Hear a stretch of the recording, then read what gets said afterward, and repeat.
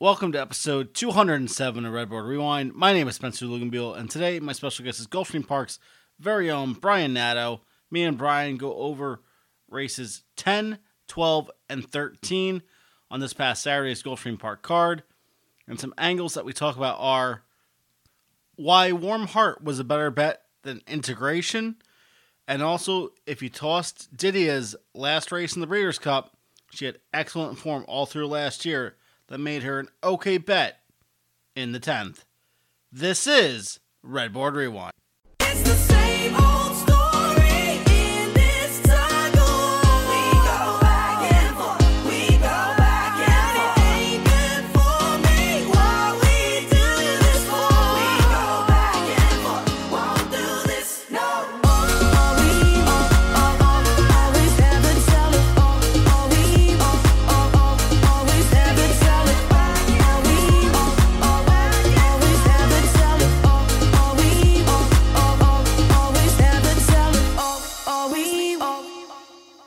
And now I'd like to welcome in my special guest for this week's edition of Redboard Rewind. If we're talking about Gulfstream Park, there's only one person I'm going to have on the show. That's Brian Nadeau. Brian, how are you? Hey, Spence, I'm doing really good. Good to hear from you. Yeah, fresh off a huge weekend down here at Gulfstream. Pegasus on Saturday didn't disappoint, and then big Rainbow Six on Sunday that changed three or more people, 3 tickets lives at 1.8 million apiece. So yeah, it was a fun weekend down here. There's no doubt about it. Weather was probably the best Pegasus weather-wise ever. So we had a blast down here, no doubt about it. It's always hard, real quick, just with obviously 3 people. Congratulations on hitting tickets like that, and obviously 1.8. No one's going to scoff at that. But just how long it took to build that up, and I know that we have these days where we tend to tell everyone, hey, we're taking down the pool. Everyone can jump in, make all the extra money. With your thoughts just overall on the Rainbow, do you think that there is a better way it can be done? Or do you think that right now, like obviously having, this type of, record-breaking day on Saturday, and then, obviously it was almost like the best of both worlds, then the Rainbow gets hit by minimal people. Do you wish that it was a thing where more people hit it and there was less takeout, et cetera? What are your kind of thoughts going into that? Well, I mean, we all wish there was less takeout in racing. If there's no takeout, it'd be great, but that's just not going to happen. The Rainbow's actually, it's not. There's a lot worse Rainbows out there with takeout, that's for sure. Mm-hmm. It builds a big, huge pool, and I think it's something racing, should promote it's a lifetime score for people. My goodness, you'd never see me again if I won $1.8 million. So it's just a huge epic score. The sequence looked it. I mean, it was hard as hell on Sunday, and people, like playing for those jackpots. There was a lot of dead money in there. It builds really quickly down here. So it wasn't like it built up for a month or anything. So, and they sent it in. They bet over $5.5 million on their $5.4 million on Sunday. So it's so well received down here. So we like it, and it gets a lot of people involved and a lot of eyes on it too.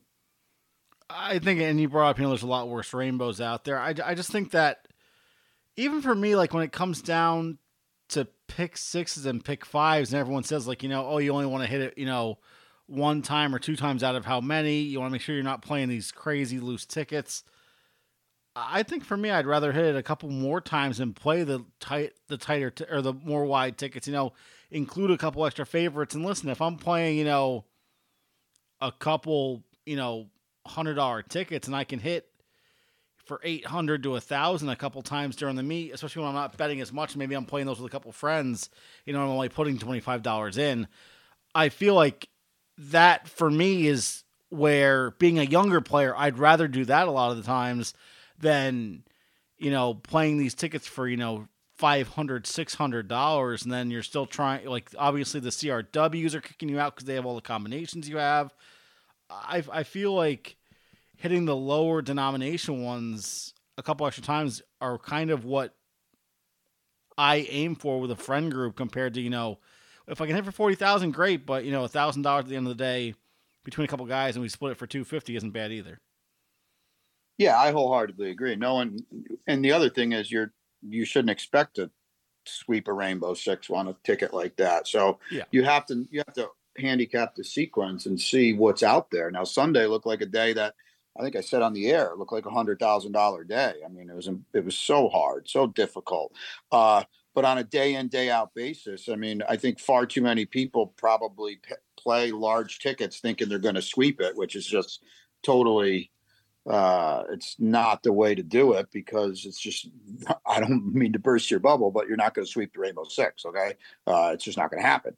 So yeah, I agree with you. Play a 1940 ticket and try to hit it 3 times, or, a couple of weeks ago, maybe it was a little bit longer than that. I hit it 3 times and I think was like a $5.40 ticket. And it paid, I don't know what it paid, $62.40 or something. I hit it 3 times. I mean, you have to know what you're looking at as a handicapper, and the old adage of don't look for something that's not there. I mean, that's the absolute worst thing as a bettor you can do. I mean, there's no sense in playing a $400 boxcar pick 5 if it's going to pay $48 with a bunch of favorites. So you have to not only handicap the races, but handicap the sequence as well. And I think that's something that people get lost on. Now Sunday was not the case. I mean, that was a day where, let's say you play for $60. That was a day where you should have played for $400, because that's how difficult it was. But yeah, I've never, I can't possibly imagine I've ever played the Rainbow Six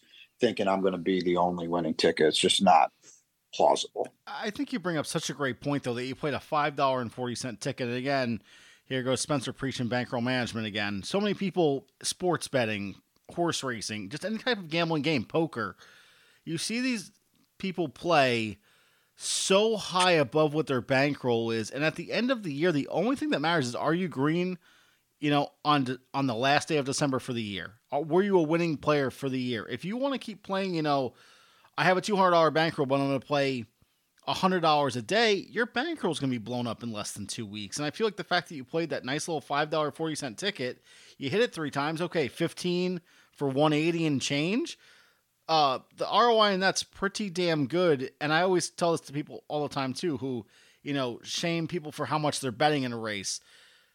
If I'm with a certain group of guys and I'm betting a lot lower, and people will say that I'm ridiculous to not cheer for my horse, but, if I win, I'm not going to be, ripping my shirt off, like the Kelce's there in the box when the Chiefs are going into the Super Bowl. But I'm going to be happy that I hit the ticket. I'm going to be sad for these guys who lost, obviously, much more than I ever am willing to wager on one race. And I think that proper bankroll management is just something that will not only allow handle to rise, it'll keep more people in the game. And obviously, what a lot of racetracks hope for is just put the money through the window and then it's kind of, sit and forget about it. I think if people practice better bankroll management, you'd get a lot bigger, handle days on that Monday through Friday, not just the weekend warriors on the weekends. Yeah, I mean, it really all actually goes back to the whole pari-mutuel system. I think, that the people that don't understand it, the old adage, when the 40-1 wins, and you hear those people say, wow, the track made out today. Well, I mean, as you know, and I'm sure people, if they're listening to this podcast, they know, but the track makes exactly the same regardless of what horse comes in. And quite honestly, the track wouldn't mind seeing a bunch of 5-2s win, because that's only going to theoretically create a lot more churn because a lot more people are cashing tickets. I think that was a pretty good storm on Sunday, because for all intents and purposes, the Pegasus card was, I don't want to call it chalky, but I'll call it pretty formful. A lot of the races were pretty formful, and formful yields people cashing tickets. Yeah. And that probably helped on Sunday when, again, like I said, they bet over 5.4 million or what have you. So, bankroll management is betting 101. It takes, I'm not telling you I have it mastered by any stretch of the imagination, but that's more important than picking winners, to be quite honest with you. Bankroll management is, and people need to learn that. And they, like you said, don't play above your means. And there's, no point in playing a $200 ticket if 3 favorites and 2 4-1s are going to win, because that's not going to work for you. I think as well, and this is just for me, and I'm sure I've told the story on the pod before. It was a raining day at Saratoga. Imagine that. Man and a wife, man and woman come up to me and they go, who do you like in this race? It was raining. I said, I would bet the favorite or a main track only here, just because he has the best, wet figures. It's not always supposed to be that way. This one was going to show speed. And she goes, what's the largest, pick on the board? It was 99 to 1 shot. Lo and behold, of course, that one beats me at the wire. And this woman goes skipping by me and just says, we're going to go buy some nice clothes. I guarantee you they didn't bet another dollar the rest of the day, and they probably did leave. And it was just the most, it's not infuriating when people hit these longer shots, but it's just, I wish that people understood how hard it is to do. And, overall, on these big days when, all of a sudden 4 or 5 long shots win, well, that's at one track, and there's 20-something tracks going all day. And the rest of the tracks probably have one long shot. So it's just because that the best racing is there and it probably has the most even amount, of horses, and that's why, if you let one go on the tote board and that one wins, well, if it happens 2 or 3 times, maybe the public at that racetrack for that day is not 100%, set. Maybe they are, Chad's going to break the streak today, and they're going to bet a lot of Chads, and it just never happens. And that's, that's why when people like Chad are 0 for, 20 plus, I'm not playing them ever. Yeah, I'm a staunch believer in that too. I gotta see you win a race before I get on you. Or if a horse is after I see 1 for 15, we're all done. It happens, but a horse, what's his name? Henley's Joy won today. He had lost 34 in a row. And he won at 5 to 1. What a fun game. But you're just not gonna. That's just a recipe for the poorhouse at the racetrack. Let's start off with these races. We're going to go through all the Pegasus World Cup races. The first one is race number 10 from Gulfstream. It is the Pegasus World Cup Filly and Mare Turf Invitational. It's a grade 2, 116 miles on that luscious turf course. Again, these are super tough races. I came up with 2 in this. I thought Didia, the Argentinian bred with Jose and Ignacio Correas, training. This one, I just think if you toss out that last race in a tough race like the Breeders' Cup, and, sometimes I think it gets in trainers' heads, my horse is definitely good enough to be in this race. And then they just either don't show or something weird happens. Then we get the layoff. Was it the layoff? Was this one hurt? We don't know. Listen, she's coming back now. She's 6. Every other race before that was kind of that even mid-90 number, but at least showed some consistency. And for me, that one was one that I wanted to use. I also just thought Missing a Joy with Johnny V, Graham Motion, another one. That QE2 last time out, I thought was a step in the right direction. And I wanted to use this one at a bit of a price there at 10 to 1 in the morning line.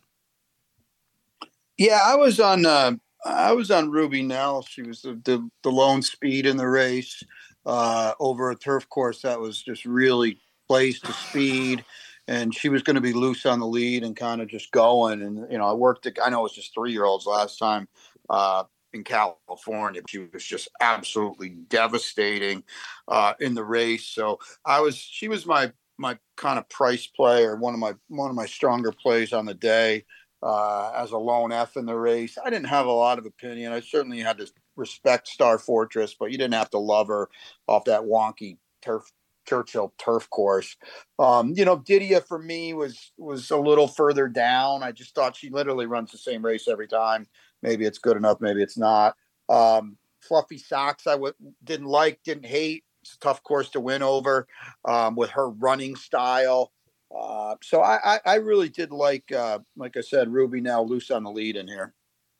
Ruby Nell for Brian. For me, I'm going with a bit of a price in here. Didia, for me, ended up going off at 3 to 1. It's not the biggest price. And then I thought Mission to Joy at the 10 to 1 bomb incoming price was good enough for me in there as well. So a 2-horse win Dutch for me. Let's see who gets it done in the 10th right now. The Pegasus World Cup Filly and Mare Turf. Excellent beginning for Accomplished Girl, who's headed off for the early lead. In traffic at the break with Star Fortress. She shuffled back as Didia moves up on the outside to challenge for control. Queen Goddess is off the speed. On a hold inside is Ruby Nell. Out in the center goes Sister Luann. Then Star Fortress racing together with a wide-running Mission of Joy. Looking for a spot to race and dropping over is Surprisingly. Then back to Chili Flag. Second last Fluffy Socks. The early trailer Cairo Consort. They complete the opening quarter in 24-4. It's a reasonable pace with Accomplished Girl the target. Latched on to her second is Didia down at the inside. That's Ruby Nell in a joint third. Out three wide Sister Luann. Back from there, Mission of Joy. Queen Goddess got shuffled back. Surprisingly, worked over to the rail from the 12 post. Then Star Fortress. Chili Flag is racing together with her barn buddy Fluffy Socks. And Cairo Consort is still last. They went the half and 48-3 as they make their way to the far turn now. Didia's on the outside. Accomplished Girls along the rail. Their heads apart. At the inside, Ruby Nell waits her turn. Sister Luann's on her outside. Then it's Mission of Joy and Queen Goddess with Surprisingly. Star Fortress shown some open racetrack, and here she comes four wide. On her back is Fluffy Sock stuck in traffic. Chili Flag. They stack and pack with a quarter of a mile left to go. Didia makes her bid for the lead. Inside, Accomplished Girl loses Sister Luann. Ruby Nell is next. Down the center and Star Fortress. There's an eighth of a mile to go. Didia roused on the top end and trying to kick away. At the rail, it's Surprisingly who fires through and charges hard. Didia's almost there. Surprisingly's out of time. Didia wins the Pegasus World Cup Filly and Mare Turf. A half a length in the end from Surprisingly second. It's close for third. A variety of chances, including Fluffy Socks in 140-4. And Didia does get the job done, with the winning buyer being a 99, the winning mutual 860, so not too bad there. I think overall, when you look at this race too, just the way the odds board ended up too, you had 3 or 4 horses there pretty much all at the same price. Now, who's going to get it done? You talked about Ruby Nell ends up running third. Surprisingly, ends up splitting those at a nice price of 26-1. But one that you had just talked about too, that Star Fortress, the Irish bred, in that race, even if you, this is why I think having formulaire and having time form is so important. This one ran a 104, closing on 3 fast fractions on time form. That's just an instant downgrade for me. And now knowing that, and this horse is obviously going to take money with that 104 buyer, this is one I can instantly toss off. Not even based on everything else so much in the race, but just has the one race in America, was absolutely aided by the way the pace of the race went. This one's a nice easy toss out. Ends up running dead last in here. Is that first race as good as this one can run? Maybe, but this race that happened on Saturday is not, how bad this one can run either. I think this one just kind of, had a good race, ends up running in a tougher race here, and ends up just, not competing at all. I was happy to see Didia win. I just thought, again, in my years of handicapping now, I like these horses, at least from a handicapping perspective of, oh my God, they run the same figure almost every time. They either improve a couple points or downgrade a couple points. I know what this one's going to run. Is there any other thing that I can add into the profile that will make me like this horse even more? No? Okay. Let me find, 1 or 2 other horses that might be in that range. Or if I can find horses that have run faster, is there downgrades like a cold trainer or a pace disadvantage? Cold jockey, even though that stuff is so minute. Didia here gets the job done off the layoff. 6-year-old now has a nice little win here in the on Pegasus Day. Yeah, they better. I mean, she was like the underlay of the year to me. I mean, how she was 3-1 in that race. Always hindsight's 20/20, but that was mind-boggling to me. Star Fortress. I mean, it's kind of almost silly to talk about her. She finished last. I mean, something happened. Obviously, yeah. She's not going to run last in this race. If she had ran a race and run 4th, then that's one thing. The whole race changed complexion. Lord only knows what Frankie Dettori was thinking, but how Ruby Nell was stalking in 4th when they went 48-3 is literally unfathomable. It's beyond comprehension. So that was just bizarre. Why she wasn't loose and controlling, and therefore Didia sat a dream trip, just 2-path stalking. With no pace, and to her credit, she ran huge. So kudos to Connections and you and everybody that picked her. I wasn't, she was like a B to me. She wasn't. I didn't dislike her. I didn't like her. Surprisingly, it was a really odd race. I mean, surprisingly, was just not on anyone's radar. Yeah. She didn't look good. And she lost by a neck at 26-1. So it was an odd race. I'm very skeptical of this race going forward. There's a lot of horses I want to fade going forward. Rubinell at the top, or excuse me, Didia at the top of the list, but that doesn't really matter. On Saturday, she got it done, and that's all that matters. So kudos to her. And like you said, her connections, and then Nacho Corrales does a good job. And she's a cool horse, man, that she's never gotten her due. She's gotten a few bum rides in the past, and for whatever reason, didn't fire in the Breeders' Cup. So it was cool. I respect the heck out of the job that he does. So it was cool to see her on a big stage.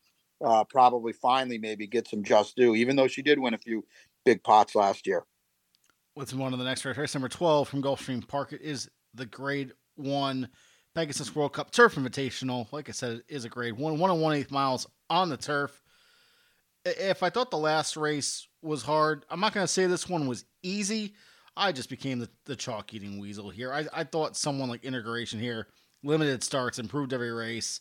Sometimes for me, when it's big cards like this, and I know everyone says, take the time you can to do every race right. If the chalk looks good, just kind of stay there and then figure out the rest on the way. I kind of circled this one, came back to it on race day. I thought a horse like King Max could run underneath there off that last race in the Fort Lauderdale. Only time on the track, runs a solid second, improved immensely. Listen, I get it. This one is now 5 years old. We get that improvement, but once they're 5, there's not going to be huge improvement jumps. This one went from as high as an 89 last year to a 96. I really like that one underneath, and I thought Cheryl Spite was another one that was going to be a juicy price. Obviously, Louis Saez, Roger Atfield, not the best off the layoff, but I just thought with that 100 buyer last time out in the Breeders' Cup Mile, maybe this one could also get its just due by hitting the board at a big price. Yeah, I didn't think this was the best race on the card. I thought it was a 2-horse race. I picked Integration just because I thought it'd be a better price than Warm Heart, and I thought he had more upside. To me, it was a 2-horse race. I mean, Warm Heart was so much the best horse in the race, and so much the horse to beat. You just kind of had to ask yourself, we've seen this from Coolmore in the past. It was her last race. Is she over the top? Is her just trying to squeeze one more in as she goes off the stud up in Kentucky? So, I picked Integration very tepidly, but to me, it was 2 A's and a bunch of C's. I just didn't think anybody had remotely close to the chances those two did. And they were the only 2 horses that I used. And like I said, I picked Integration just because I did have some question marks about Warm Heart, and I thought he'd be a little better price as well. Integration for both me and Brian, called a consensus pick on the pod. Let's see if that one can get done right now. And they're off in the 6th running of the Pegasus World Cup Turf. Good start inside for Jerry the Nipper, who heads off for the early advantage. The favorites are both away in good shape. Warm Heart has moved up between horses and on the outside Main Event. So Main Event is up and around Jerry the Nipper to take the lead with 1 lap to go. Warm Heart is now 3rd. She's angled over to the 2-path. From the outside, it's Catnip who's marching forward for Dettori. Down at the inside, it's Integration. Adamo is between horses. Out 3 deep is Cheryl Spite. He's only 3 lengths off the speed. Back from there, it's I'm Very Busy, who's toward the rail. King Max is in the 2-path. Then it's a Tone. The Gray Masterpiece is second last. Reserved at the back is Web Slinger. They chase the speed of Main Event. Main Event and Javier Castellano to the backstretch on top by a length off the inside. Jerry the Nipper is now second. Ryan Moore delighted with his spot with Warm Heart. She's 3rd, tracking the top 2. Back to 4th and wide is Catnip ahead of Integration. Then it's Adamo. I'm Very Busy stays parked at the inside. Cheryl Spite's on the outside. Then the Gray Masterpiece with King Max. Toward the back of the field is Web Slinger as they make their way by a half in 46-4. It's been a quick pace, and Main Event does things his own way. He's into the turn on top. Jerry the Nipper is second. Warm Heart. Now she has a decision to make. Where will she race from here? Back to 4th and Catnip. tip. Integration is underway with pace ahead of him. He needs a little racing room. They move by 3/4 in 109 and 2, and they're at the top of the stretch. Castellano in main event still going. Warm Heart needs a way out. Integration trying to work to the clear. Catnip trying to shut the door on him. There's an eighth of a mile to go. Here's Warm Heart. She got through at the rail. What a ride! And Warm Heart has hit the front. The globe-trotting Warm Heart is clear. Outside, I'm very busy, charging hard late. Warm Heart wins the Pegasus World Cup turf. And Warm Heart does get the job done. 100 the winning buyer, 680 the winning mutual.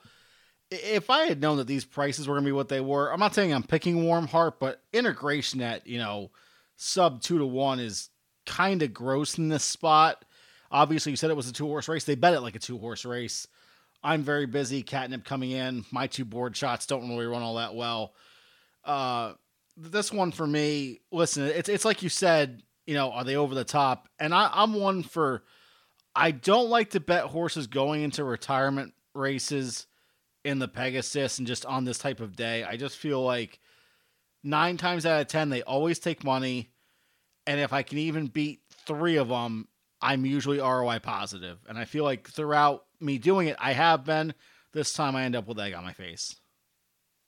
Yeah, I mean, how, and I'm not crying milk because I made the morning line, but how Warm Heart was twice the price of integration is just, is unfathomable, and it's correct. And so I made the morning line and I was wrong, but how this horse was twice the price of integration, who had never run against older horses in a stakes race. I picked integration, didn't have the best trip. It didn't matter. That was remarkable on a true Group 1 horse for Coolmore, who had just run 3rd against males in the Hong Kong Vase at Sha Tin. I mean, in a race where integration probably would have been 15 or 20 to 1, was just unfathomable. I got to say it again. That's just the word that comes to mind. And Ryan Moore, who many people think is the best jockey in the world, left everybody with a video of why he probably is the best jockey of the world, because that was a absolute gem of a ride he gave Warm Heart. I will say this, the buyer declined 5 points, so I guess I feel a little bit better about it that I didn't bet the declining horse that still gets the job done. I think overall, it's like you said, being a morning line maker is never fun, because either you're wrong and you don't, and this happens and Warm Heart stays where it is, or obviously you get the bashing and all that from everyone else. I look at this price and I think that something you brought up too, older horses in stake races, from my perspective of being a younger player, I am very much don't look at the ages and stuff like that, where it's like, oh, it's first time facing 4-year-olds or first time. Like, I have to be around like you and PTF to be like, all right, that is an angle that I need to look at. And I usually don't look at it, I'm looking at it like in the allowance and the claiming races. I'm not paying attention to it in the stakes. And I think that's something that's really bad in my game, that I don't pay attention to age like that. Cause I mean, I guess here it wouldn't have helped, but I just feel like this horse at 680 with the highest best buyer, and you almost get 5-2, is just, like you said, unfathomable. And again, Ryan Moore, another great ride there. No one else. Again, this is a race where it's like, okay, well, what else are we looking? I'm very busy. I mean, ran extremely well for IRAD, and Chad still can't get it done here, and he must be ripping his hair out at this point. Yeah, I'm very busy was 50 to 1 in the race to me. He ran huge. He could have won the race with a clean trip. He definitely had some traffic issues there. He really stepped up. That was shocking to me, because on paper, like I said, integration, I think, beat him 5 lengths in the Hill Prince or whatever the Belmont at Aqueduct race was. So that was very, very surprising. But yeah, I mean, luckily, not that I was really keen on making a win bet on integration, but the highlight there was that the betting public just didn't allow you to make a win bet. I mean, who's going to the window at 6-5 on that horse in that race? So I just kind of watched it, and that was that. But man, hindsight's always 20/20. But yeah, what a ride by Ryan Moore, and it was Pelotonum could have won the race. Yeah. And he had no form this year. The defending champ, he had a trip in there. There's a lot of people. You could watch this race for an hour and take trip notes for an hour on this race because there was a lot going on. And you could argue Warm Heart wasn't the best, but she got a brilliant ride while other horses that were very close to her had some serious trouble in the race. Man, I'll tell you what, if you loved Warm Heart, you are laughing cashing 680 on that horse. Let's move on to the last race of the pod, race number 13 from Gulfstream Park. It's the Coup de Grace, the Pegasus World Cup Invitational, 108 miles on the dirt. I feel like I was going loopy looking at this race because not that anything didn't, pop out at me at first. I just didn't want National Treasure. And I just don't know if it's the Baffert thing, and I'm just so against betting Baffert from here on out. The 107 to me, it's kind of like if you look at Warm Heart in the last race, and I guess I just didn't learn my freaking lesson. 107, this one's been running 90s. He ran 98 back in the Preakness. Maybe this one, and I cashed in that race as well. Maybe this one just, regresses back. And okay, well, that equals up a bunch of spots. Well, who can we bet then? Good old Senor Buscador with Junior Alvarado, Todd Fincher. I just thought, if you look at the Cigar Mile, yes, it was in the mud. I understand that. But this one had, within the last 5 races, 200 buyers, not at the distance, but still had, some strong upper 90s. And then you also look at a horse like Hoist the Gold that ended up winning the Cigar Mile. And these horses, first of all, I can't believe these horses took as much money as they did, both being under 10-1. That was almost made it unfathomable. Made it can I really bet these horses when they're such a strong favorite that I just don't like as much? I ended up betting both of them. I thought a 2-horse win Dutch here made sense. Everyone will look at that big number in the mud and just be kind of turned off by it. But these horses had one other back number that I think made them fit in this race. And if National Treasure doesn't run as well as he did in the last race, well, I think I'm sitting here good with 2 horses that are just under 10-1 here. Yeah, it was a definite eye of the beholder kind of race. I just thought National Treasure was an absolute cinch in the race. The Pegasus had been run 7 times and no horse further than 4th at the pace call. The winner was never worse than 4th at the pace call. So that's part one. He just there were a lot of quality individuals in the race. Don't get me wrong, but I just thought he was overwhelmingly better than the rest of them. And then the other thing I just thought with his running style was just going to get such a good trip in the race. Hoist the Gold was going to go and National Treasure is not a runoff kind of horse. So can let Hoist the Gold, who was, to me, 50-1 in the race. He had 0 chance to win the race. But so National Treasure just settles just off him, gets first run and that's it. And he wins. I was so against Senor Buscador. With that running style, it's just never going to win a big race at Gulfstream Park. It's impossible. You can't just leave yourself with that much to do. And a lot of people were, I made him 20. I wanted to make him 15. I couldn't get there, and then this and that. But yeah, they bet him. They bet him hard. So, he was basically 9-1 in the race. There was just horses that they were solid, but are they Pegasus World Cup winning horses? You had to ask yourself that question. And I just kind of felt like at the end of the day, National Treasure was just not going to lose this race. We've seen Bob Baffert ship in. He had just run a huge second to the Horse of the Year, Cody's Wish. And this was, he was an A and a single at the end of everything, all my horizontals. National Treasure for Brian. For me, I'm going with some horses out of New York, Senor Buscador and Hoist the Gold. Little closer speed combo there. Let's see who gets done in the Pegasus right now. And they're off in the 8th running of the Pegasus World Cup. It was a beautiful beginning, several riding for the early lead, including National Treasure. Down at the inside, Hoist the Gold tries to go with him, and these two flat fly. Gaffleone was intent on getting over on Skippy Longstocking. He had to use some speed to do it, but he's 3rd now. Trademark comes away 4th for Fernando de la Cruz, followed by First Mission, then Immiraculo. A gap of 2.5 to Grand Aspen, who's racing ahead of the team of Nimitz Class and O'Connor. O'Connor's dropped better than 10 lengths off this big-time early battle. It's a gap of 2.5 to Dynamic One, then Senor Buscador. He has to love life. He's racing 11th, but he's a beneficiary of a big-time pace battle, and the trailer is Croupy. They whistled a quarter, 23-1 as they head down the backstretch. Hoist the Gold has won the tussle early with National Treasure, and he's 5 furlongs from home and 2 on top. National Treasure is now second. Up in the center, it's Il Miraculo. Down at the inside goes Trademark. Working between them is First Mission. Underway from mid-flight, O'Connor's drawing closer in the orange colors. He's 2 better than Grand Aspen. Dropping back is Skippy Longstocking. Going by him is now moving up between horses Senor Buscador. He's had a lot of pace ahead of him. He's picking off horses one by one as they have less than 3 furlongs to go. Hoist the Gold has the lead. National Treasure takes another crack at him at the 5/16. There's still 3 better than O'Connor. Senor Buscador continues to run home. He ponders an inside lane with a quarter of a mile left to go. Still plenty of hopes here in the Pegasus World Cup. National Treasure has come away with the lead. Senor Buscador, he's still closing down the center. There's an 1/8 of a mile to go, and National Treasure with work to do. Senor Buscador takes aim on the outside. They come past the 8th pole.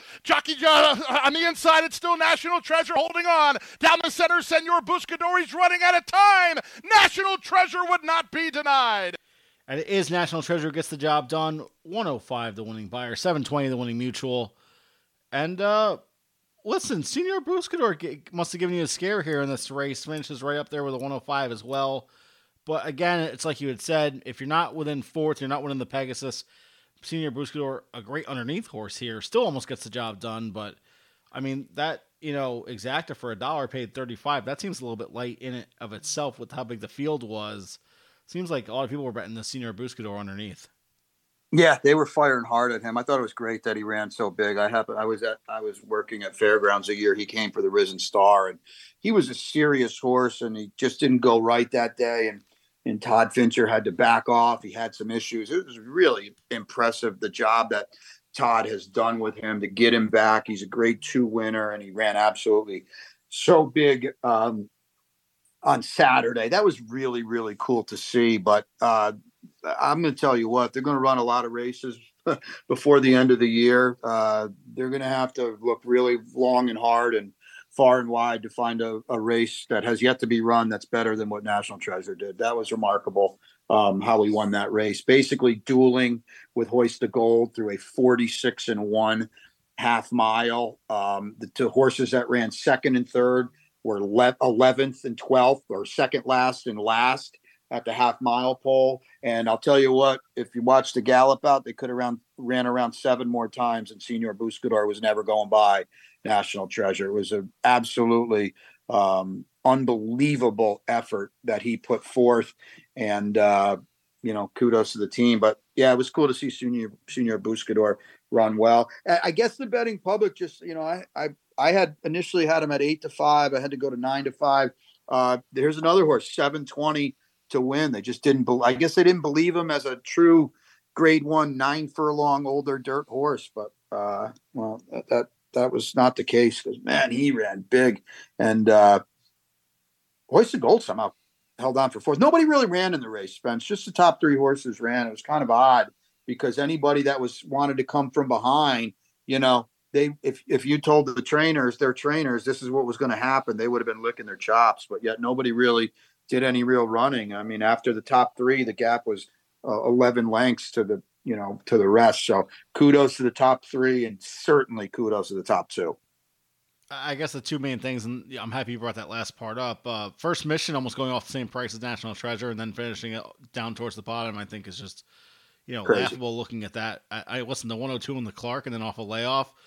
For someone like Brad, I get it, but this horse needs blue fractions, and just wasn't going to get that in this race with Hoist the Gold. And like you said, the top 3 ran so well. Is this one of, I don't want to say it's the weakest running of the Pegasus, but I can't remember a race on this day where I saw that type of difference from the top 3 to the rest. Yeah, I mean, I think it was also, though, such a huge performance. I mean, the Preakness winner was in here. You can't take anything away from the field. And, I just think the top 2 really separated themselves. And I think that had something to do with it. as well. I mean, they went so ballistic early that the field was just, there were a lot of horses that just got run off their feet. It's a credit to Senior Buscador and even Krupe that they did pick up some pieces. There were some trips in there as well. And there were just a lot of horses that, oddly just didn't really fire. I mean, First Mission got a dream trip. He was in the second pack while they ran off the screen early, and he had nothing to offer. And then there was some other like Nimitz Class had a rough trip in the race, and there were just some horses that were very, very logical that just didn't, for whatever reason. Grant Aspen ran huge in the Harlan's Holiday, lightly raced, up and coming for Todd Pletcher. He finished last because there was a horse that got pulled up. So it's just, it goes back to what were we talking about in Star Fortress. If you didn't like her, that's one thing, but you didn't think she was going to run last in the race either. So just, kind of a perfect storm for the way the race, the reason why there were so many gapped out finishes. I think that's a really good take on that. For me, I guess I will go and I will erase my note of how weak is this race, and I will take a better approach, not a better approach, but I'll take a more open stance on it and just see if, my idea is correct or if it's more of like what you had said and the reasons why. But that is all the time that we have for today's podcast. I do want to thank my special guest, Brian Nadeau, for coming on. Brian, what we got going on now that, let's see, the rainbow's been hit, the Pegasus is over. I mean, obviously we're not going to have a great weekend of racing, right? But obviously you're gonna tell me that's wrong. What we got going on over there? Yeah, no, we have a monster day on Saturday. It's Holy Bull Day, so the path to the Florida Derby really starts in earnest on Saturday. There are 4 graded stakes races and 5 total, and the 2-year-old champion Fierceness is coming back in the Holy Bull on Saturday. So that's pretty awesome to see for Todd Pletcher and Mike Rapoli, and so dominant in the Breeders' Cup Juvenile. So we get to see him front and center like we got to see Forte last year, and that's pretty exciting. The turf races on Saturday, the 2-3-year-old graded stakes turf races are really, really good. So there's a lot to look forward to on Saturday. All 3-year-olds in the spotlight, which is pretty cool.